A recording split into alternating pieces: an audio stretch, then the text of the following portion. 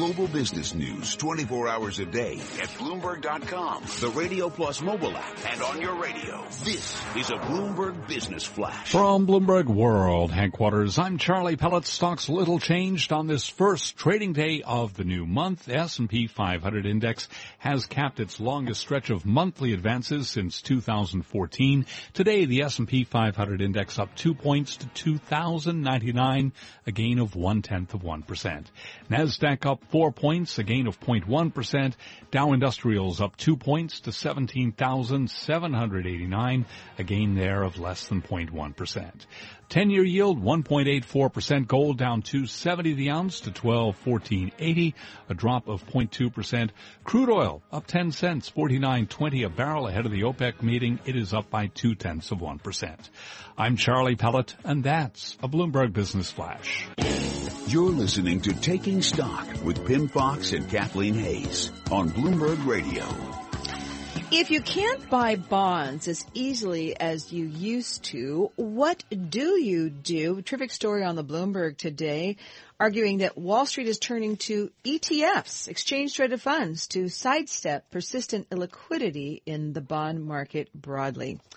Joining us now to discuss this story is Tom Lydon. He is an ETF expert. He's the president of Global Trends Investments and ETF Trends, to give us his view not only on what is driving the move into bond ETFs, but also if it's a good idea. Tom, welcome back to the show. How are you, Kathleen? Just great. The story points out that around the Bloomberg today that global bond ETFs, which track bond indexes and trade like stocks, attracted $60 billion of inflows this year through May 25th, according to BlackRock numbers.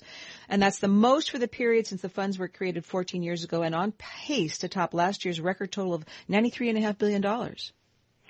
Yeah, absolutely. Well, different from individual securities that are priced pretty tightly, individual bonds always haven't enjoyed as great pricing and also as much liquidity. ETFs have done a lot to help that out. With all the money that's been moving into fixed income ETFs, you've got that much more liquidity because you've got them priced within the ETFs themselves. So there's a great advantage there. On top of that, there's a due diligence that goes into creating the underlying indexes, whether it's a treasury index or a corporate index or a high yield index or a emerging market fixed income index. There's the underlying shares that are traded that really beg for an added incentive to liquidity. How does a bond ETF work? If I buy a bond mutual fund, the good thing is that they're laddered and the bonds are constantly turned over, so the managers can kind of keep a steady return. The bad thing is if you want something that's safe like a regular bond, right, you don't have that because it's not a bond. A bond's price may go up and down, but at maturity you get back the value of the bond and you collect the interest along the way. How do ETFs work?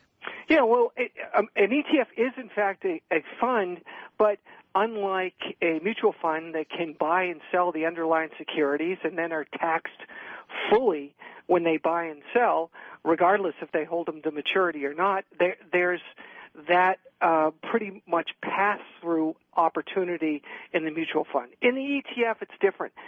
ETF shares has baskets of shares, and these underlying shares are created or redeemed based on the demand for the ETF itself.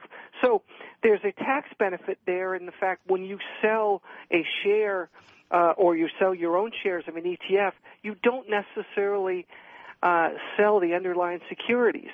So that's a good thing because the authorized participant that works with the index issuer can actually create these baskets and hold them for an extended period of time. So there's a little bit of an extra link in the chain, and there's a benefit to, the shareholder from a tax standpoint, but also there's almost the due diligence process because they do have to qualify to be part of that index, where in a mutual fund manager can buy or sell whatever he wants based on their own mandate. Tom, are ETFs structured so that you can redeem your shares for the actual underlying investment, which in this case would be bonds? Is there any evidence that's happening?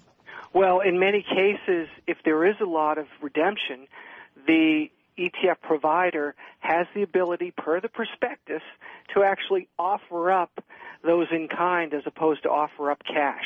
So in some cases, when we saw this a couple years ago, when we saw a sell-off in the muni market, there were some ETF issuers that did, in fact, offer up those shares, and it was up to the person that was receiving those to sell the underlying. Are some institutional investors using bond ETFs in a creative way, maybe as a liquidity buffer for core debt holdings, or again, as a way to actually buy the bonds themselves? Well, the great thing is today you have so many choices, just like the bond market itself. It's sliced and diced in so many different ways that if you're an institution or a fund manager and you've got money coming in and you want to be fully invested, it's really easy just to select an ETF that hones in on that specific asset class. Critics are concerned in some cases about high-yield ETFs, high-yield bond ETFs, and the effect they have on bond market liquidity. How about you?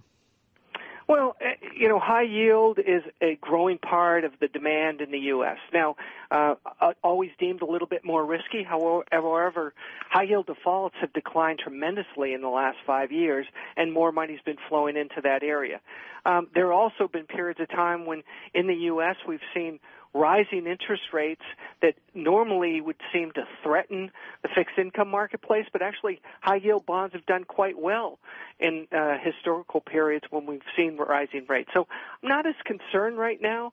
I think, again, when you add up all the pluses and minuses, most importantly, ETFs have provided this added liquidity and better price discovery for underlying bonds. So do you recommend, quick final question, do you recommend people look at bond ETFs? Would you buy them? Absolutely, and we talk about them all the time on ETF Trends, number one, and most importantly, the diversification and the tax opportunities there versus individual issues. You've got a lot of choice. All right, Tom Lydon, thank you so very much. President of Global Trends Investments and ETF Trends, talking about our Bloomberg story, Wall Street turning to ETFs to sidestep liquidity in the bond market. Thank you for joining me, Kathleen Hayes, on Taking Stock today. Reggie Bazile, thank you, our technical director, and Sam Lenga, our producer. We thank you as well. Tomorrow we'll be looking at the ECB and the OPEC meeting. Keep it right here. This is Taking Stock. Bloomberg Law is next on Bloomberg Radio. Coming up, Bloomberg Law brought to you by SS&C. More experience, superior technology, independence, and expertise. That's how SS&C drives the future of fund administration. SS&C, they are the future of fund administration. Are you hiring?